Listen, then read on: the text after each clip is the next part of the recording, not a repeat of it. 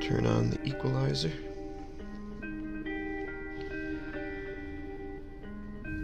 Boom, boom. We're rolling. Okay, we're rolling. And rolling here. Here we go.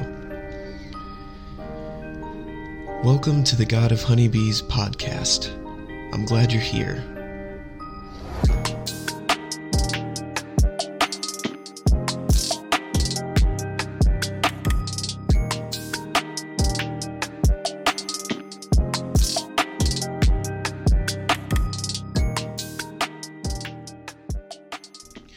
Alright, on this episode, we have got updates from our trip to Spirit Fest, which was in Anderson, Indiana, a couple weekends ago. And then we're going to finally dive deep into this book, The Origin of Consciousness in the Breakdown of the Bicameral Mind, and that's by Julian Jaynes.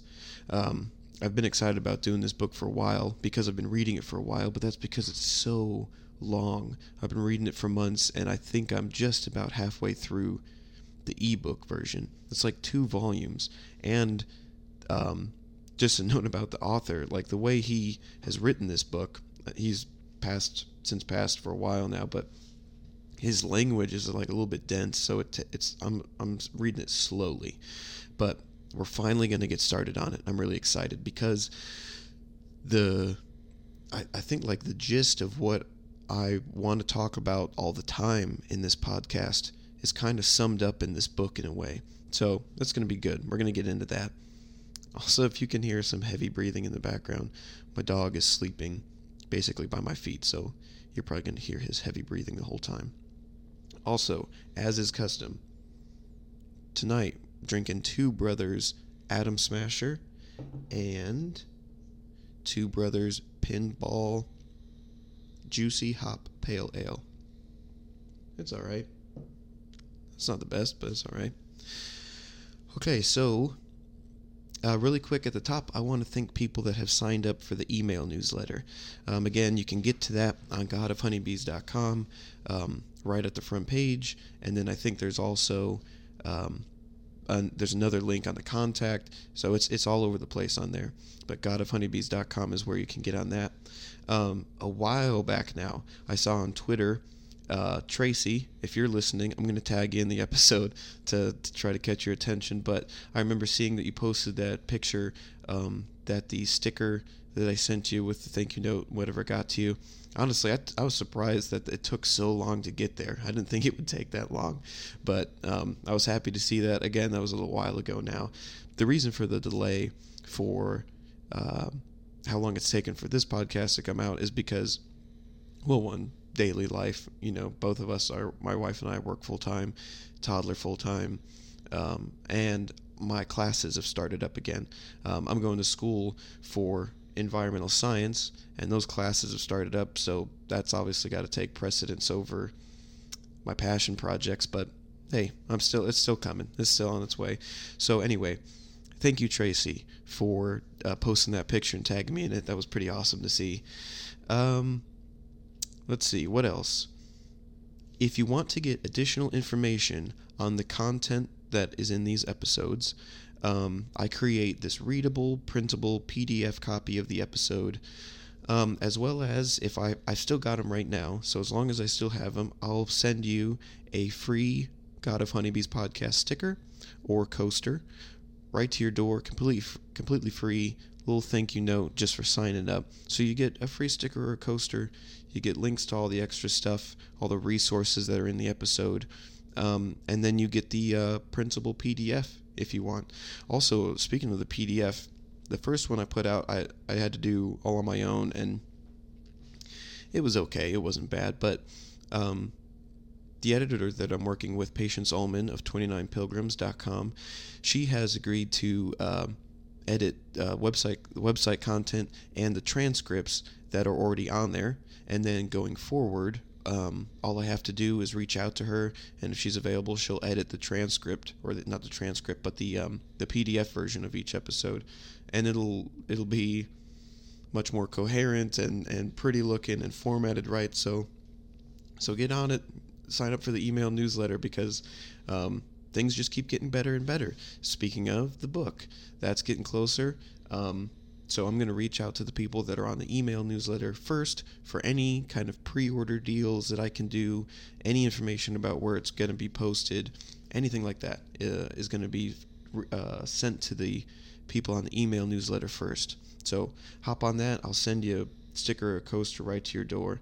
And again, you can get that at godofhoneybees.com right on the front page. And if you miss it, I'm pretty sure if you're on the page for like 10 seconds, a pop-up will come up and ask if you want to sign up anyway. So you can't miss it.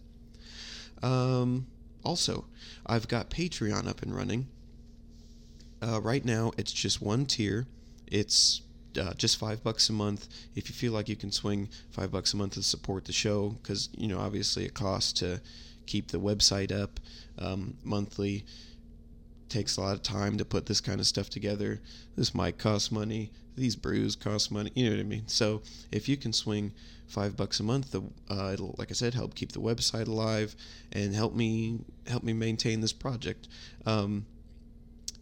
If you feel like you're in a position where you can't do that, don't worry about it, because like I said, this is one of my passion projects, so these videos are going to come out anyway. But if you can, I would greatly appreciate it. So patreon.com, just search the God of Honeybees, and the page is right there. Right now it's just the one tier, and I've got, I believe I have listed the benefits, what you get for throwing in $5 a month. But patreon.com, take a look at that. If you're interested in the topics that I'm diving into on the show in general, but especially this one, because like I said, it's such a fundamental concept to what I am aiming to always get to on the show, then you'll definitely like my book. It's going to be, Patience is going to be able to start editing it about mid to late October. So probably by beginning of December, maybe. Definitely by Christmas, the book will be available. So if you like this stuff, you like these topics, you want to dive deeper in some of these topics that I bring up, I'm pretty sure you'll like the book. Let's see. Let's do some updates about the book. Another author that I'm a big fan of agreed to take a look at the book and let me know what they think. When I reached out to him, I specifically said, I explained how his work has influenced some of the ideas that I bring up in my own book, and that I'm interested in these authors or any kind of creators that have helped shape my ideas in my book so much. I'm interested, in them reading it, because I think that's pretty awesome. For my work to be in their hands, that's like the best. Everything else is cherry on top at that point. But to see if they would be willing to write a blurb for the book, if they are really interested or excited or passionate about the ideas that I've already presented, like if they're on board, then maybe I can get their support and plaster that right on the cover of the book. So we'll see. It got to him not too long ago. Again, I don't know if they'd be all right with me mentioning their names, because it's not a business deal or something. I'm just, I'm a fan of their work. So if they are later on, I'll mention that. But it got to him recently, and based on his Twitter feed, he's very active, very busy. So I'm sure it'll be a little while before I hear anything back from him. But that's cool. I got nothing but time. So I'm looking forward to that.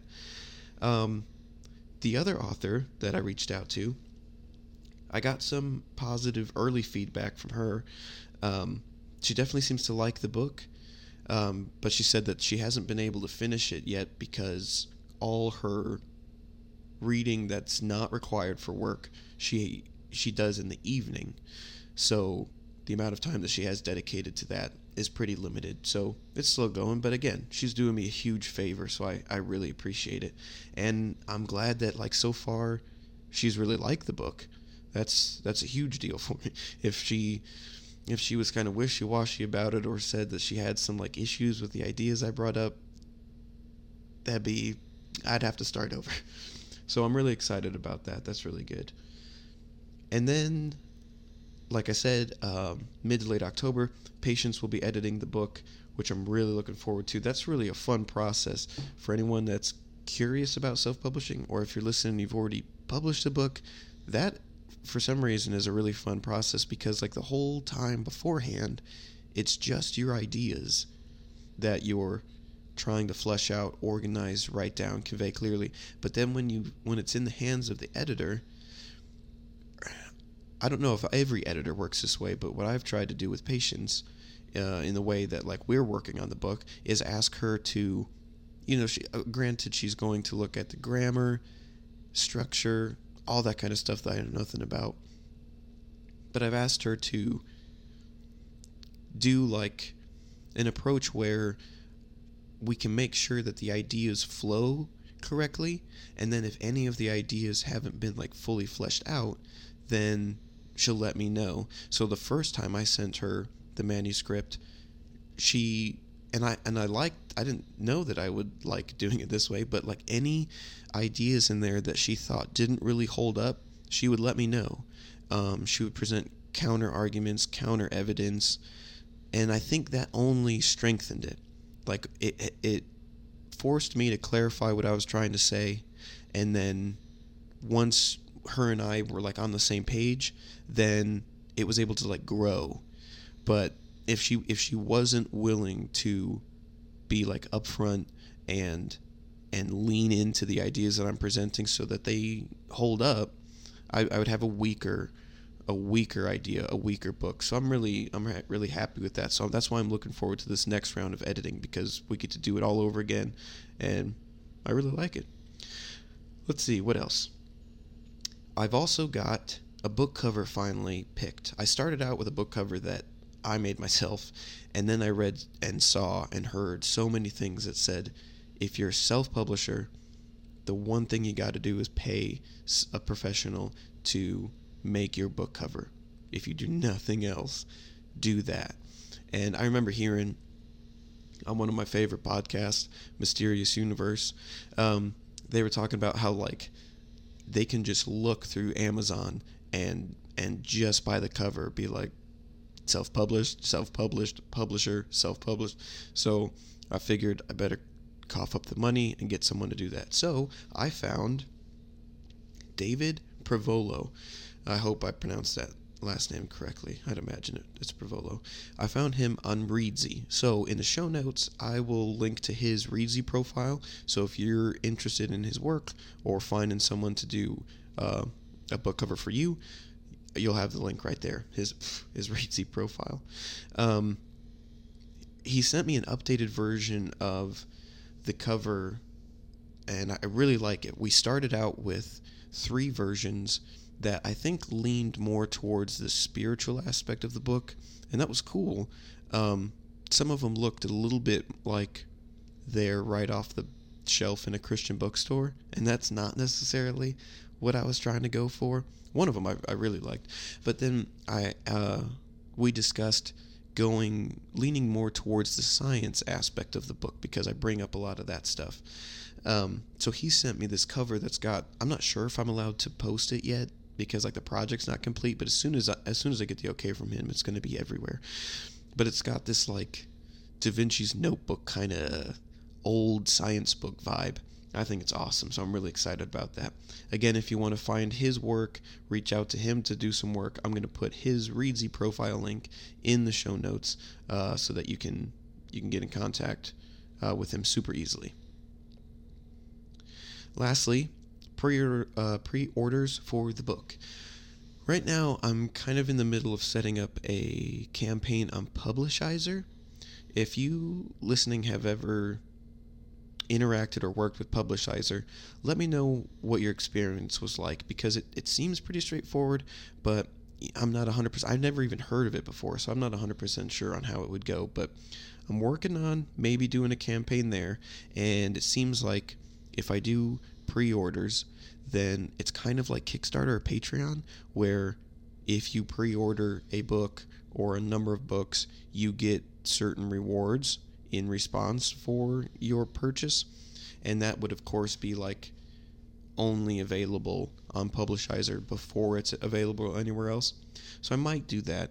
The other option is to just go ahead and put the pre-orders up on Amazon, and that seems a lot easier, It's a lot less stuff to have to worry about, rewards and all this stuff. But either way, once it's ready to go, like I've already got the ISBN number, I got the barcode, I got the book cover, I've got the dimensions. I've already I'm creating it in Amazon KDP so that as soon as Patience and I have got it to a point where we think like it's ready, this is a independent book, then I'm just going to upload it and boom, it'll be there. So in future episodes, as we get closer, I will let you know what the plan is for the pre-order books. Okay, so with all those updates out of the way and a sip, let's start with Spirit Fest, which was in Anderson, Indiana. Okay, so this event was a couple of weeks ago now. Like I said, it's been a little bit, but I felt like reviewing our trip up there anyway because it was kind of interesting. My wife and I and our son, we all went up there. We were expecting booths that kind of like represented different spiritual practices, different religions, something centered around actual spiritual practice and exploration, you know, all different ideas coming together in one fest, basically.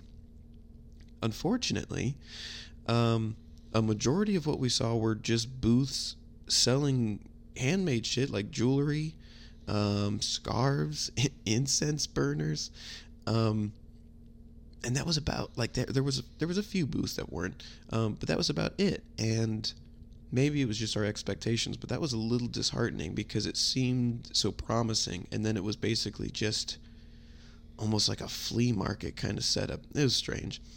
One booth was actually selling, there were these two maybe elderly, I don't know how old they were, older couple with this booth like right at the end, and they were selling handmade wood things, obviously that they've crafted themselves.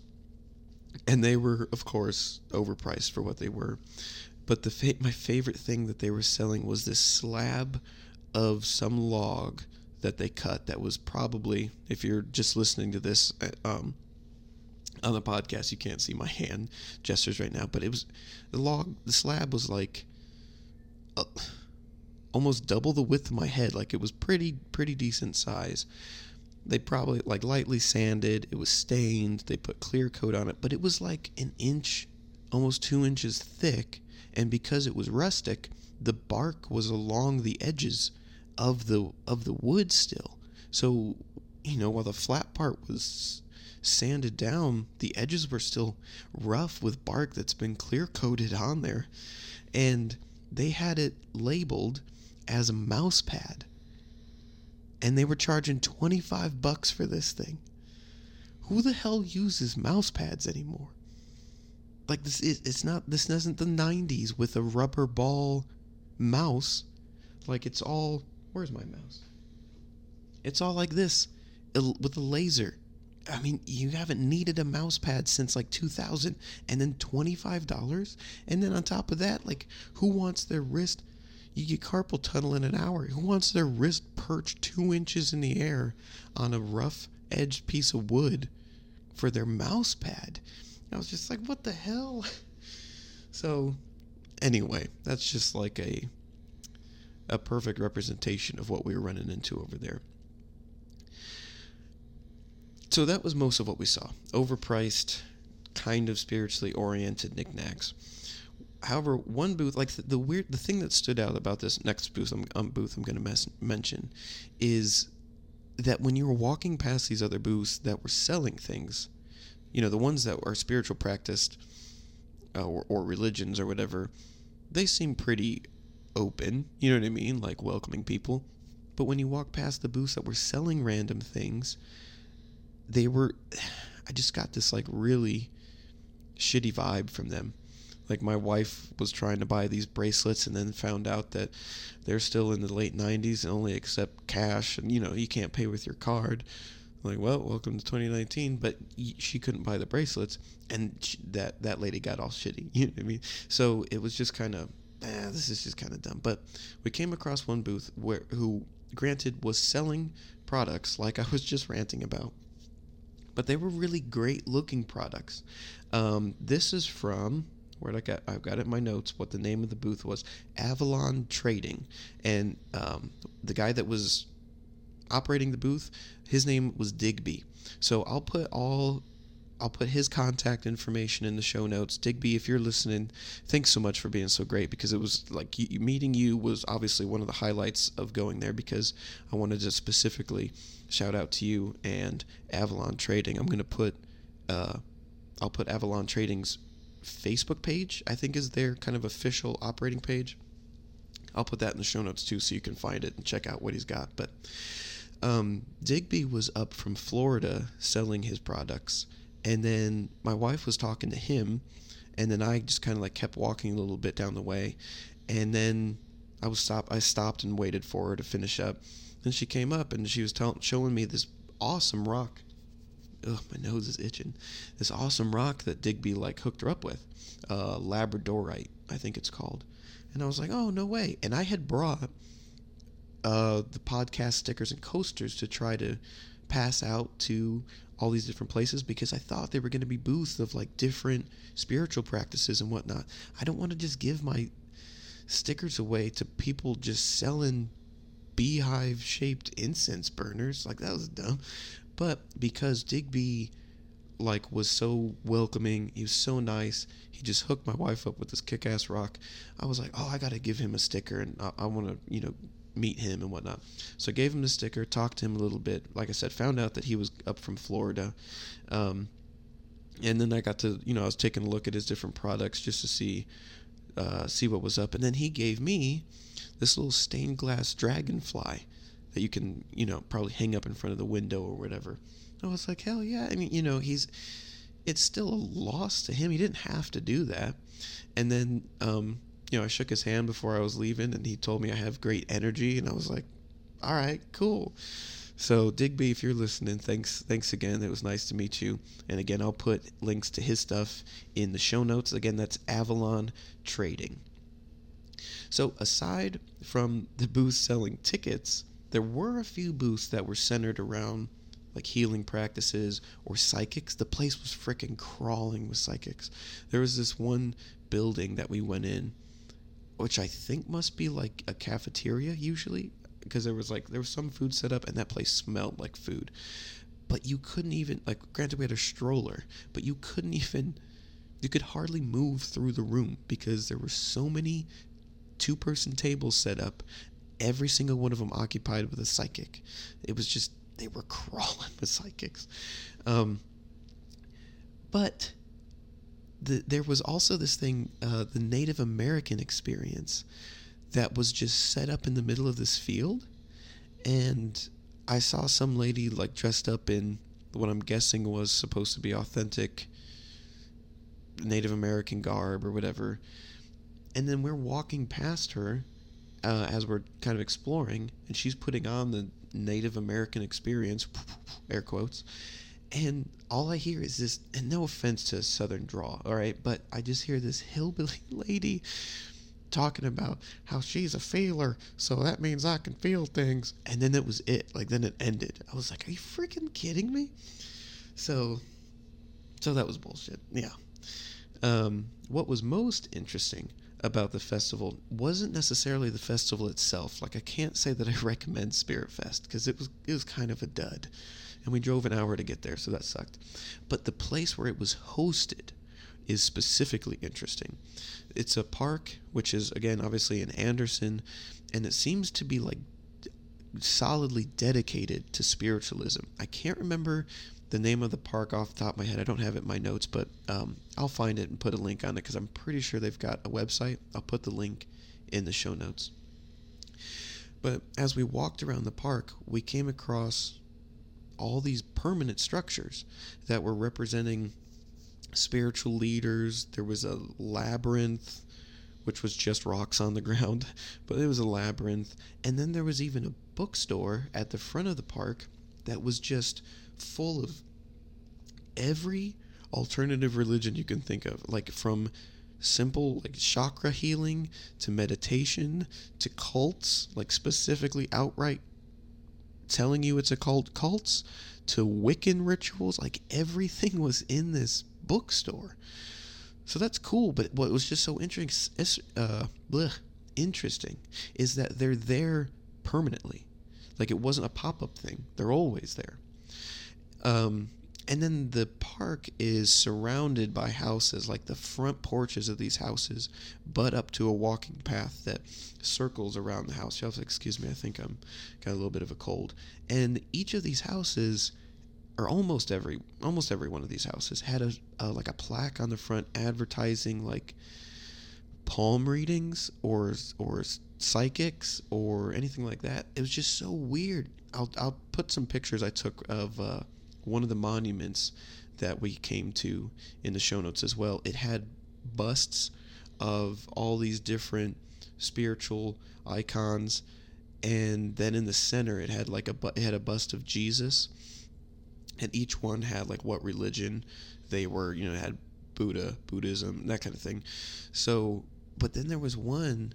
This is what I'll specifically put in the show notes for. Oh man, I'm forgetting its name.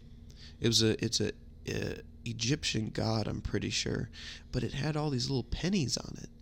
And then I started looking around, and none of the other busts had pennies on it. So I don't know. I'll put the link in the show, or the picture in the show notes, so you can take a look. If you understand what that's about, I'm assuming it's some kind of offering, but pennies just seemed weird, and then they weren't on any other statue. So just take a look at that in the show notes. See if you understand what that might be about, because I didn't have any idea. To wrap that up, the park is impressive because it's in the middle of like what is basically middle of Indiana. So to have this park that is dedicated to spiritualism in general, and to be able to have like that really dynamic bookstore and all these different permanent structures in the middle of Indiana, and like be offering all these psychic readings and stuff, I'm just surprised that it is there. That's kind of the last thing I would have expected to find in Indiana. But so I don't really recommend Spirit Fest, but I would recommend checking out the park itself, because all those, like I said, all that stuff is permanent structures. So that was pretty cool. Also, where's my book? Hold on. One of the many handouts I was given when we were there was for the Fetzer Institute, which I will also link to in the show notes. And one of the handouts for the Fetzer Institute had a link on it to get a free book from the foundation. So, of course, I did that because free book's a free book. So I'll just give you like a brief overview of the foundation, since it's pretty interesting and it's in depth. So once I get a chance to finish this book, we'll do a full episode on the Institute itself and this book. The book itself is basically a biography over the founder of the Fetzer Institute, John E. Fetzer, all about his life. I guess he was like a pioneer in radio broadcasting. He was a super wealthy individual. I think the book says he was an advisor to a president. And then he had this like whole side life of spiritual exploration. So I'm guessing that's what the book's about. But again, we'll get into that later. If you look at the Fetzer Institute's website, you'll find a Learn More button, like right on the first page. And here is a snippet, I should say, of what seems to be their mission statement. Again, this is for the Fetzer Institute. What I'm guessing is their mission statement here says, "We the people have the power to shape our democracy. Working together, we can transcend the labels that polarize us and realize what unites us.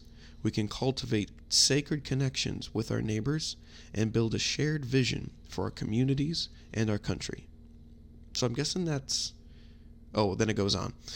From educators and philanthropists to religious and spiritual visionaries, we are partnering with leaders all over our country who are working towards this more loving world. Together, we are listening to and learning from students who are finding common values, citizens developing skills to communicate beyond political divides, and communities striving to heal after violent events. Which is kind of interesting because it sounds so utopian, but it also sounds, I mean, it's like it's saying a bunch and not saying anything at all. But it caught my attention because while it sounds like they aim to operate within the framework of politics to make change, because they're talking so much about democracy, it also sounds like they're trying to reinvent or reshape the way that we operate in that framework. So that's really interesting to me because, like I said before, I think, it's just my own personal view, that politics and religion have run out of their purpose for us. I don't think they're a sustainable way forward. I don't think politics is going to be the way forward, or religions. But the fact that they're trying to change the way we work in these pretty fundamental frameworks for society, that's pretty interesting. Further down the page, there were links to projects that they're currently involved in. As far as where they put their time and money, it's kind of interesting. I read somewhere on their site, I'm not sure where, that they're not open to unsolicited submittals. They just pick projects and initiatives on their own. Excuse me. So basically, I don't know if I mentioned this yet, but the Fetzer Institute is basically like a giant trust fund, and then they try to financially support projects that they think obviously align with their vision of what needs to happen.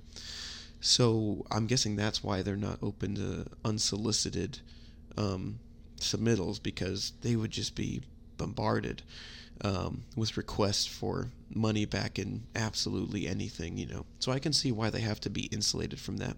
However, the flip side to that is that they will obviously, I guess, only be supporting projects that align with their outlook. So nothing wrong with that, but I feel like we need to examine pretty closely what that outlook is to make sure that it makes sense. You know what I mean? So one project that caught my attention was the Practicing Democracy Project. And again, it's under the project's link on their page, I think, so you'll be able to find it if you're interested. And I'll put the link specifically for this project in the show notes, because it's a joint effort between the Fetzer Institute and this other place called the Center for Spirituality and Practice. I've never heard of either of these places, but in the description of the project on the Fetzer Institute's page, it says, the project assumes that American democracy can flourish only when citizens are united at a deep level that transcends ideology, race, and class to a shared spiritual and moral vision of what America should be. Let's think about that while I take a drink.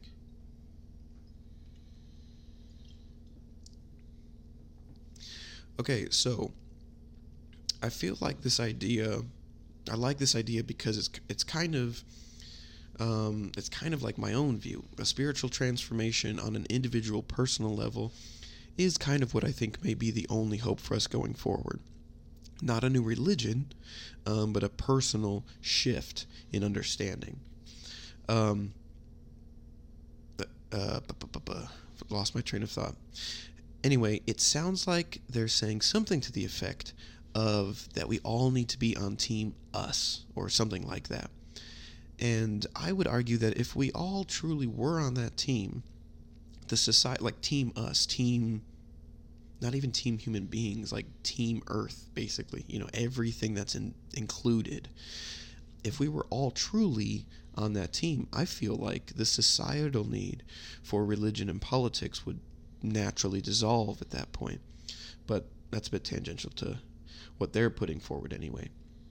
So here's what I mean about examining the outlook that they're promoting carefully. The page for the project states, on the project's website, you'll find quotes on the language of democracy, recommended books and book excerpts, ways to honor democracy mentors and teachers, which is weird, practices to observe flashpoints in American history, art reflection, music playlists, and it just goes on and lists some other resources. But what catches my attention here is where it says ways to honor democracy.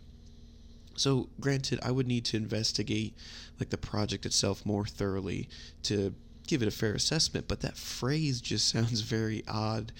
Even though they're promoting equality among the human race, it still strikes me as weird. Honoring democracy. I'm assuming that they're devoted to some kind of idea of pure democracy, kind of the ideal, true democracy, because while they do reference America, they're operating within America. I get the impression that they think that this framework that they're trying to further can be applicable anywhere. So I think that they're kind of going towards a pure, true democracy approach. I'm not 100% sure, but the spirituality, the Center for the... Hold on, let me take this back. Okay, so to be fair, looking through the different resources that they provide to align ourselves with their outlook, they are pretty good. I can get behind that. Like I went to the Center for Spirituality and I think it's called Practice, whatever it was, and they've got links for resources to help with that. And so like if you click on anger, then there's like 3 TED Talks about how to utilize anger or how to interact with it appropriately. So like that's great. I can get behind that. What I don't yet understand is how they see the institution of what I say pure democracy working out. Because, for example, in pure, true democracy, majority rules, right? Hence the reason for all the really kind of complicated stuff that goes on in our own country, because if it was just straight, pure democracy, then majority always rules. So, for that to be a positive feature of the arrangement, like of trying to get us as people to move into that framework and quote unquote honor democracy, for that to be a positive thing, we have to ask whose rules are they playing by. We have to know that the majority that in that pure democracy is operating with a moral compass that's aimed at the benefit for all involved. Otherwise, pure, true democracy does not directly correlate with ultimate freedom, or technically even the flourishing of human beings. Now, assuming that majority are all on the same page, let's say morally, again, we have to ask, whose rules are they playing by? And are those rules so fundamental to human existence that they can be applied to every culture, in every place, at every time? Because, as near as I can tell, humans have been debating, fighting, killing, dying over what those rules should be. So I think it's a little bit presumptuous of this foundation to assume that they've landed this one-size-fits-all human religion for us all to follow and like honor. I don't know. Like I said, I've got to dive deeper into it, and I'll read the book and then possibly do a full episode on the book and them in the future. And I was thinking maybe they've got a direct contact page.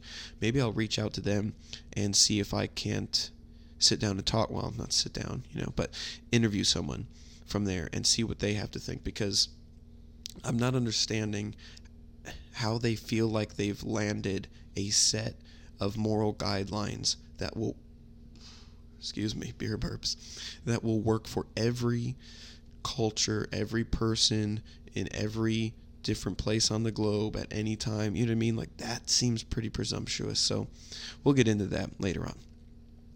All right. Now, what the episode is all centered around. Let's get into the origin of consciousness and the breakdown of the bicameral mind by Julian Jaynes. Man, what a title. Let me get a drink and get ready for this. All right. I'm going to try to take this slowly because, like I said, this is a dense topic. What we're talking about here is in this first part, I'm going to have to break this up into a multi-parter, but in this first part, we're going to explore kind of the history of approaches to understanding consciousness. So, not necessarily yet what consciousness is, but kind of like how we got to here, how we got to our current understanding or interpretation, I guess I might say, of what consciousness is. So I'm going to try to go slow because this is some dense material. It's taking me forever to get through it. I enjoy it, but it's taking me forever to get through it. So this is going to be a longer episode, but bear with me because I promise this stuff is so interesting and it's so critical, I think, to all of us, because it would directly influence the way that we move through and relate to the world. So let's dive into it.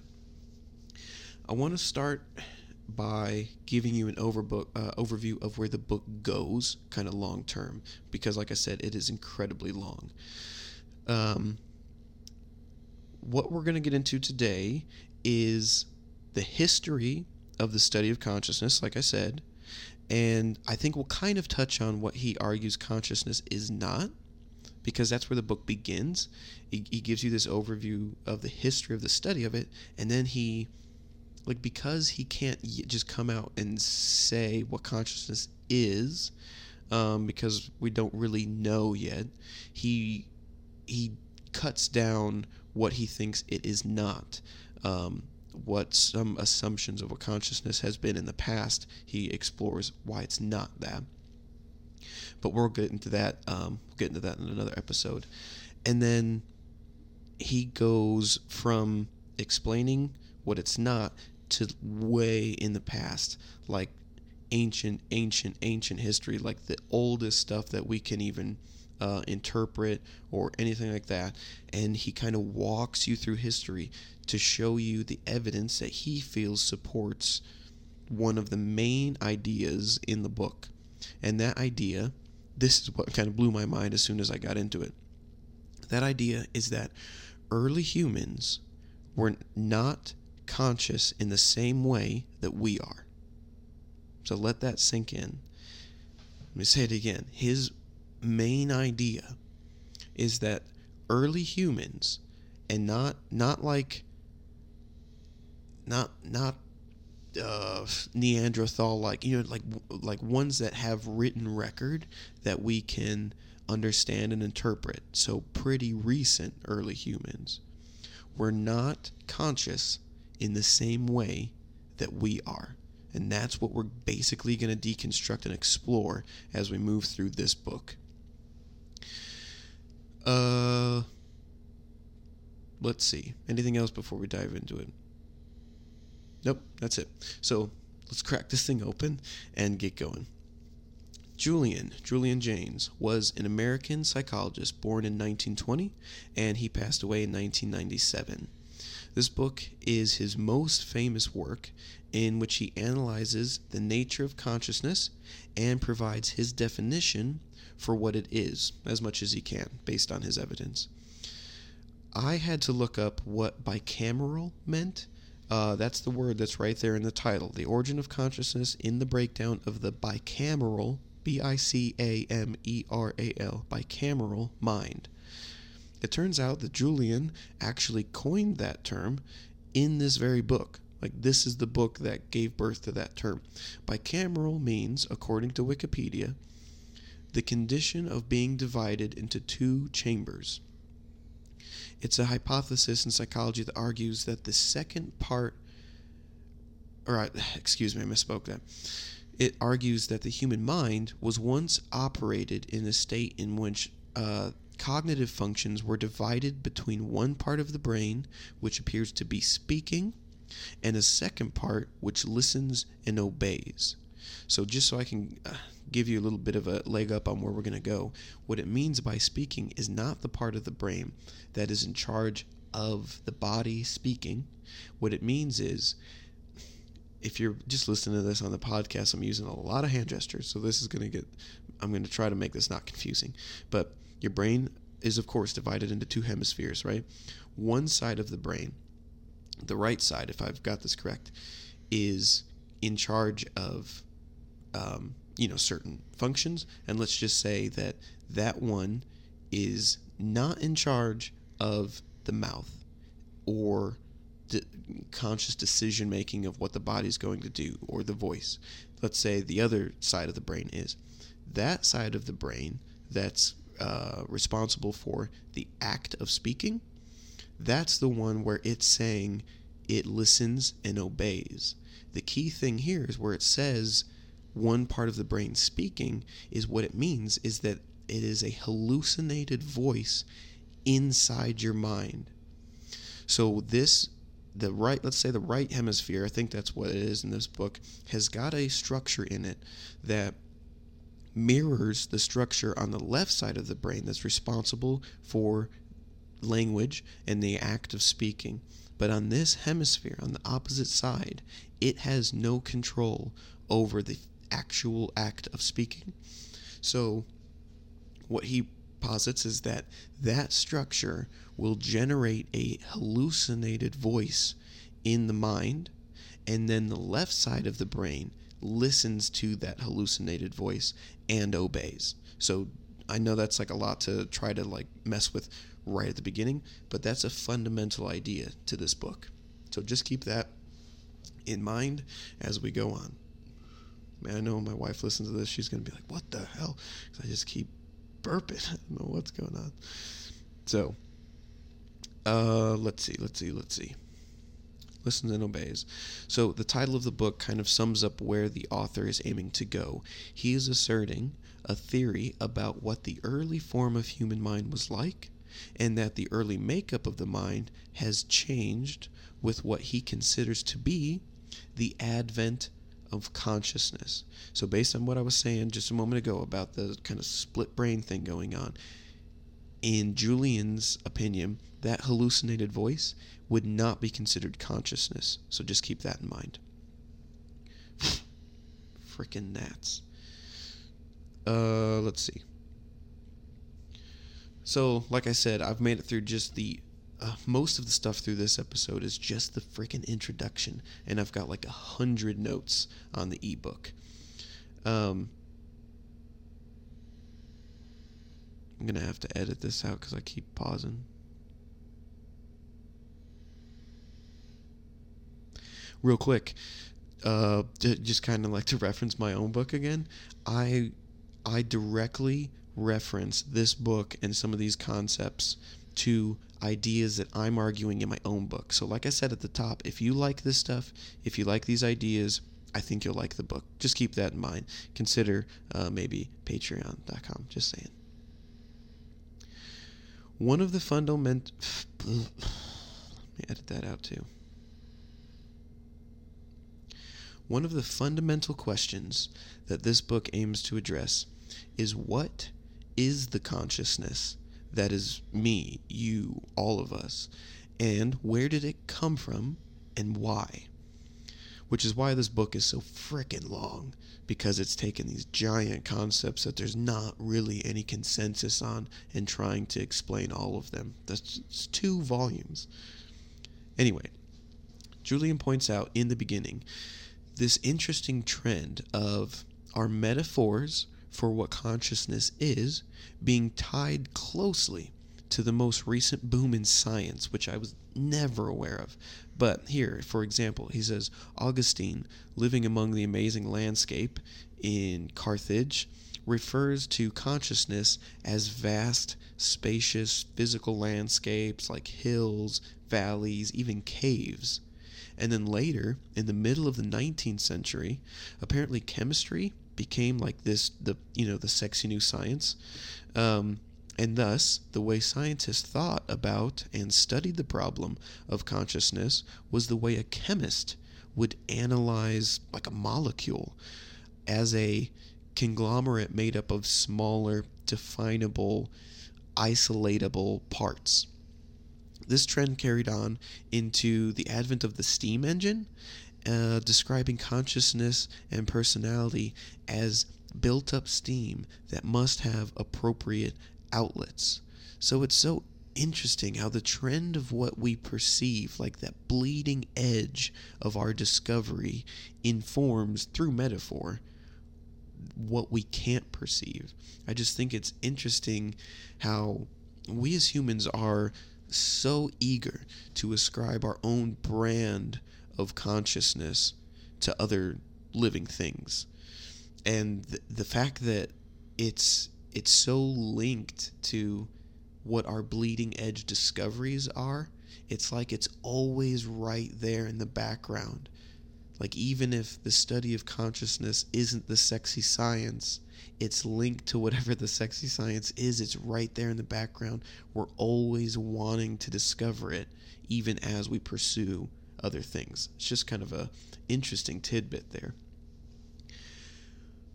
One theory on consciousness that Charles Darwin thought to be simply like fundamental, unquestionable, was that consciousness was simply a basic building block of all living things. An idea like this mirrors the concept of what is called panpsychism, the belief that everything material, however small, has an element of individual consciousness, which is also pretty similar to my own thoughts on consciousness, but we'll get into that later on. The first problem that Julian tackles is whether or not learning is the hallmark of consciousness, which there's been so many studies trying to show and or debate what can and cannot learn and what we think about that as far as consciousness goes. So it's a pertinent point. The section in the book that's about this is actually called Consciousness as Learning. So if you ever pick up the book, the ebook, this is where I'm getting it from. Julian talks about how he tried early on in his life a test with his plant to see if he could get it to start to associate a tactile input stimulus, so like touching it, with a frequency of light, with drooping one of its leaves. So he's trying to, it's like almost Pavlovian, he's trying to get the leaf to droop in response to the light eventually. Like he wants that to be the cue. But like a Pavlovian approach, he's trying to associate it with other things. Julian's conclusion was that the plant was not conscious as it could not learn to droop the leaf at the signal of the light.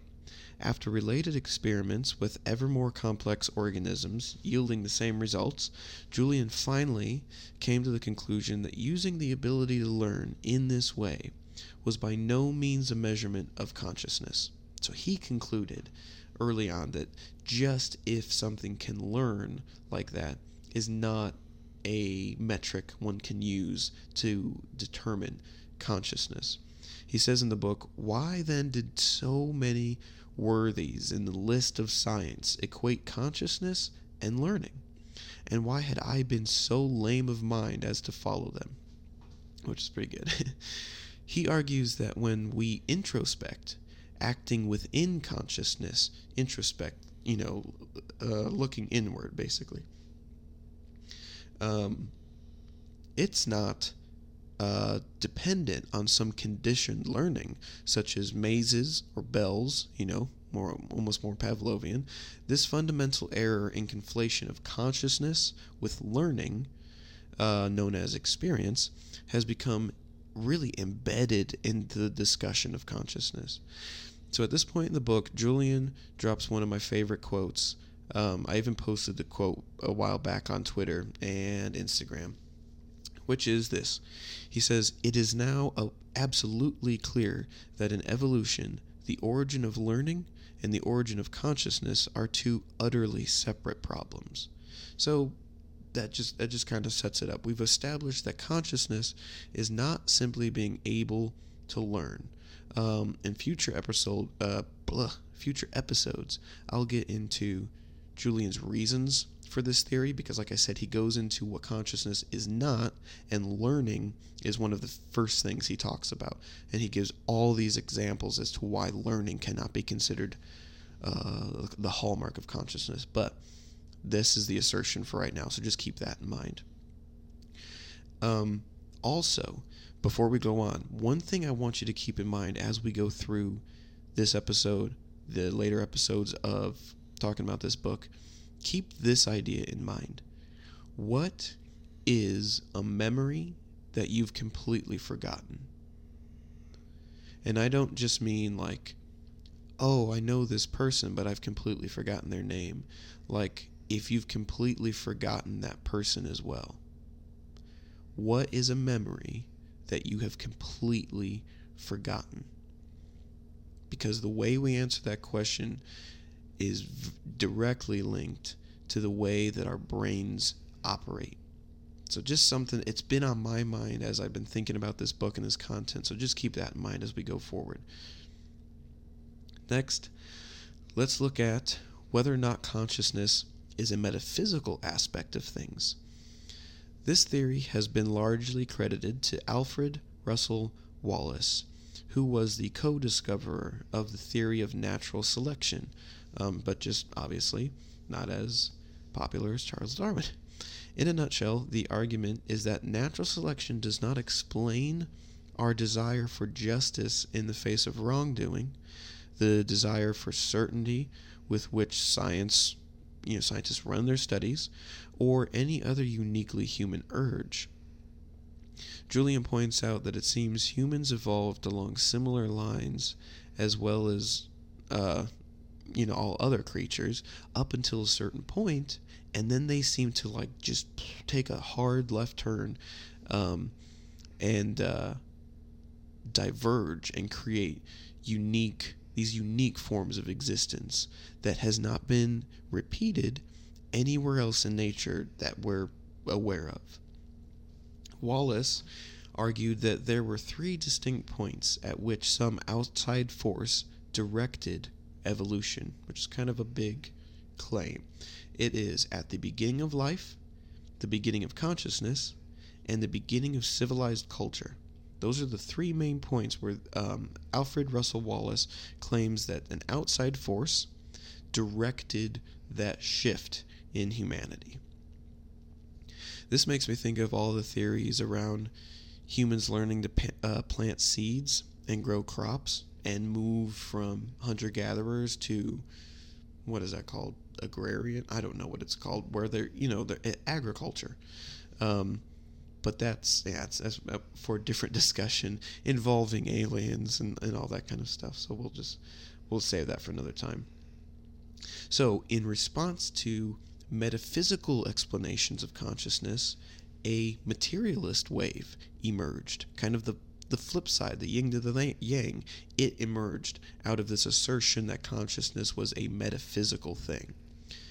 In the materialist view, consciousness does nothing and cannot do anything. The argument is that there is simple continuity through natural selection, and at some unknown number of synaptic nerve cells, consciousness emerges. So it just kind of springs forth at some point.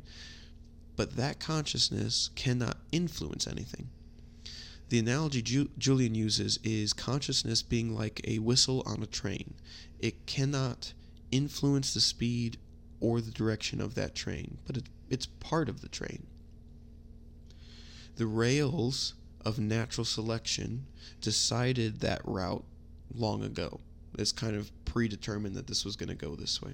The issue here is that what sometimes is called the consciousness or the conscious automaton theory is how could consciousness be so disconnected from something that it's so entwined with, like it's a fundamental aspect of human existence. And, as Julian argues, why is consciousness more present when physical action ceases and then vice versa? Like the two are obviously linked, and assuming consciousness is this helpless observer outside of the circumstances ignores reality. So if you think about riding a bike, the more you consciously focus on the position of your hands, the position of your feet, the feeling of balance, like the more you think about it, the more at risk you are of wrecking. But if you let the conscious awareness, the decision making kind of subside and let your body physically take control, then this is what he's getting at.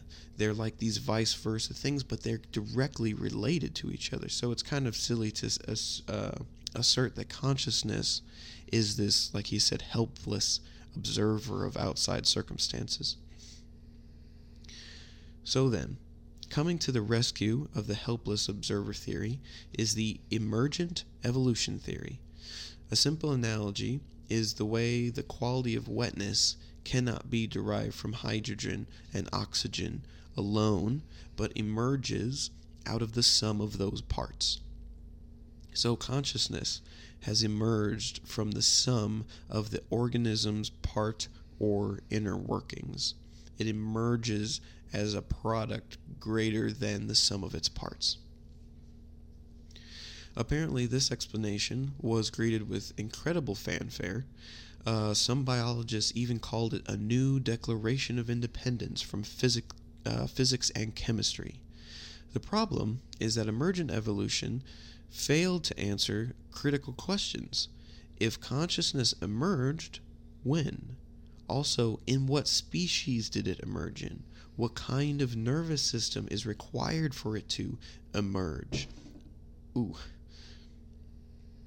Answers to these questions would give light to the conditions that created consciousness. If we could answer those questions, then emergent evolution might have a foot to stand on. Around the same time, another means to explain consciousness was emerging, and that was called behaviorism. Apparently, the operating principle in behaviorism was to deny that consciousness really existed at all, rather that all behavior can be explained as reactions to input or conditions. While this theory started out as kind of a weak argument, it actually took off, influencing psychology all the way up until the 60s. With World War I still in the rearview mirror, society was longing for objective, hard facts. Success in chemistry and physics were luring, and any subjective interpretation of consciousness or anything like that was basically squashed or ignored. People were desperate for a structure they could rely on and trust in, and that couldn't be interpreted differently. So what behaviorism amounted to was basically no more than a method of analyzing response to input, not a theory of what consciousness is.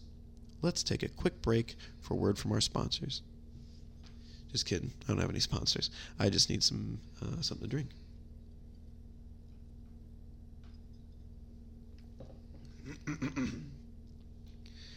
All right. Now, in this part of the book, the last point that Julian brings up was a look at the reticular activating system in the brain. Reticular activating system. It apparently extends from the top of the spinal cord through the brainstem into the thalamus and the hypothalamus. It's directly connected to a It's directly connected to a whole bunch of critical neuron networks. And it's also the place where anesthesia takes effect in the brain, apparently. Julian points out that if this is cut, if the reticular activating system is cut, then it induces permanent sleep and coma. So, alternatively, if it's stimulated by an electrode in an animal, for example, the animal wakes up from sleep. So that seemed like a pretty promising seat of consciousness, because, like it says, if you interrupt it or stimulate it, it changes your your state of consciousness, either asleep permanently or waking up. However, it still doesn't solve the problem of what consciousness is for two reasons, according to Julian. One, we still have the issue of conscious experience even outside the waking state, right? And based on my own input, there's so many examples of, say, someone on the operating table who is under anesthesia, is unconscious by the measuring tools that we have, and yet has some kind of conscious experience of the event, if not literally perceiving it, even though they're out. And it's not just It's not just under anesthesia. There's so many instances of some kind of conscious experience that does not take place inside a conscious brain. And I mean conscious as like asleep or under anesthesia, right? Second, and this is a point that Julian specifically points out, is that we would be making an error in reasoning if we draw direct lines between psychological occurrences and neuroanatomy. Julian states that even if we had a complete map of every single detail of the brain and the nervous system, we still could not infer whether or not that brain was conscious. So he's trying to say that just because we can interrupt consciousness by disturbing this one particular part of the brain does not mean that that part of the brain is the house of consciousness, or I guess I should say the seat of consciousness, and directly conflating physiological responses to specific structures, your responses to them. Let me take this back. Julian states that even if we had a complete map of every single detail of the brain and the nervous system, we still could not infer whether or not that brain had consciousness, because we cannot determine where the seat of consciousness is. Also, disturbing the reticular activating system of the brain is not the only way to disturb the conscious experience of that brain. It's one way, obviously, but it is not a end-all solution to the question of consciousness. So we have thus far set the groundwork for how we should think about consciousness within the arguments of Julian Jaynes. And we've got a long way to go, but it's going to get even better, I promise. Chapter 1 gives some really excellent illustrations explaining what aspects of our lives consciousness, like I said, isn't even required for. So our idea that consciousness is this grand thing, Julian points out all these real-life examples where your conscious experience, your consciousness, is not even required for you to do it. So maybe consciousness is a much smaller aspect of our life than we think. But we'll get into that next episode. For now, that's a wrap on this. So just keep these things in mind. Like this is the introduction, the explanation of like the early studies of consciousness and where we got here. Of course, it's not exhaustive, but it's what Julian is bringing up in the book, what he references. And again, keep this question in mind as we go forward. What is a thought that you have completely forgotten? Okay? Keep that in mind. Think about that. Alright, so special thanks to Karn Beats for producing the music on this show. As always, you can reach me on godofhoneybees.com. Let me know what you think of the show. Sign up for the email version of each episode. I'll send you a free sticker or a coaster, whichever I have available. So you get a free item with the logo on it, as well as links to all the sources that I reference to be able to go deeper into the topic. And a fancy, edited, thanks to patience version of every episode that you can print, send, share, do whatever you want, mark up, comment on, whatever you want to do. It's great. Also, speaking of that, if you remember on the last episode, I mentioned possibly wanting to like send physical copies of content that I'm referencing, maybe down the road. Maybe if enough people are interested in it, I'll do that.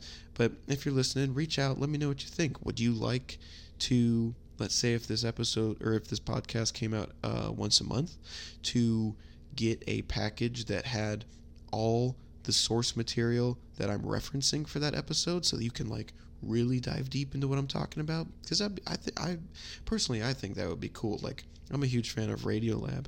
If Radiolab was able to send me the major source material for their episodes so I could like dive deeper into all the topics they're going into, I would definitely sign up for that. So just something to keep in mind. You can find me on Instagram at God of Bees Podcast, Twitter at GOH Podcast, Facebook at the God of Honeybees Podcast. I got that working. Or you can email me directly at godofbeespodcast@gmail.com.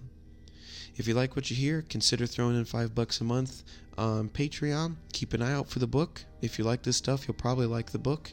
And that'll all help keep the website, the project, all of that going. This has been God of Honeybees Podcast. I'm Justin Herb. Thanks for listening.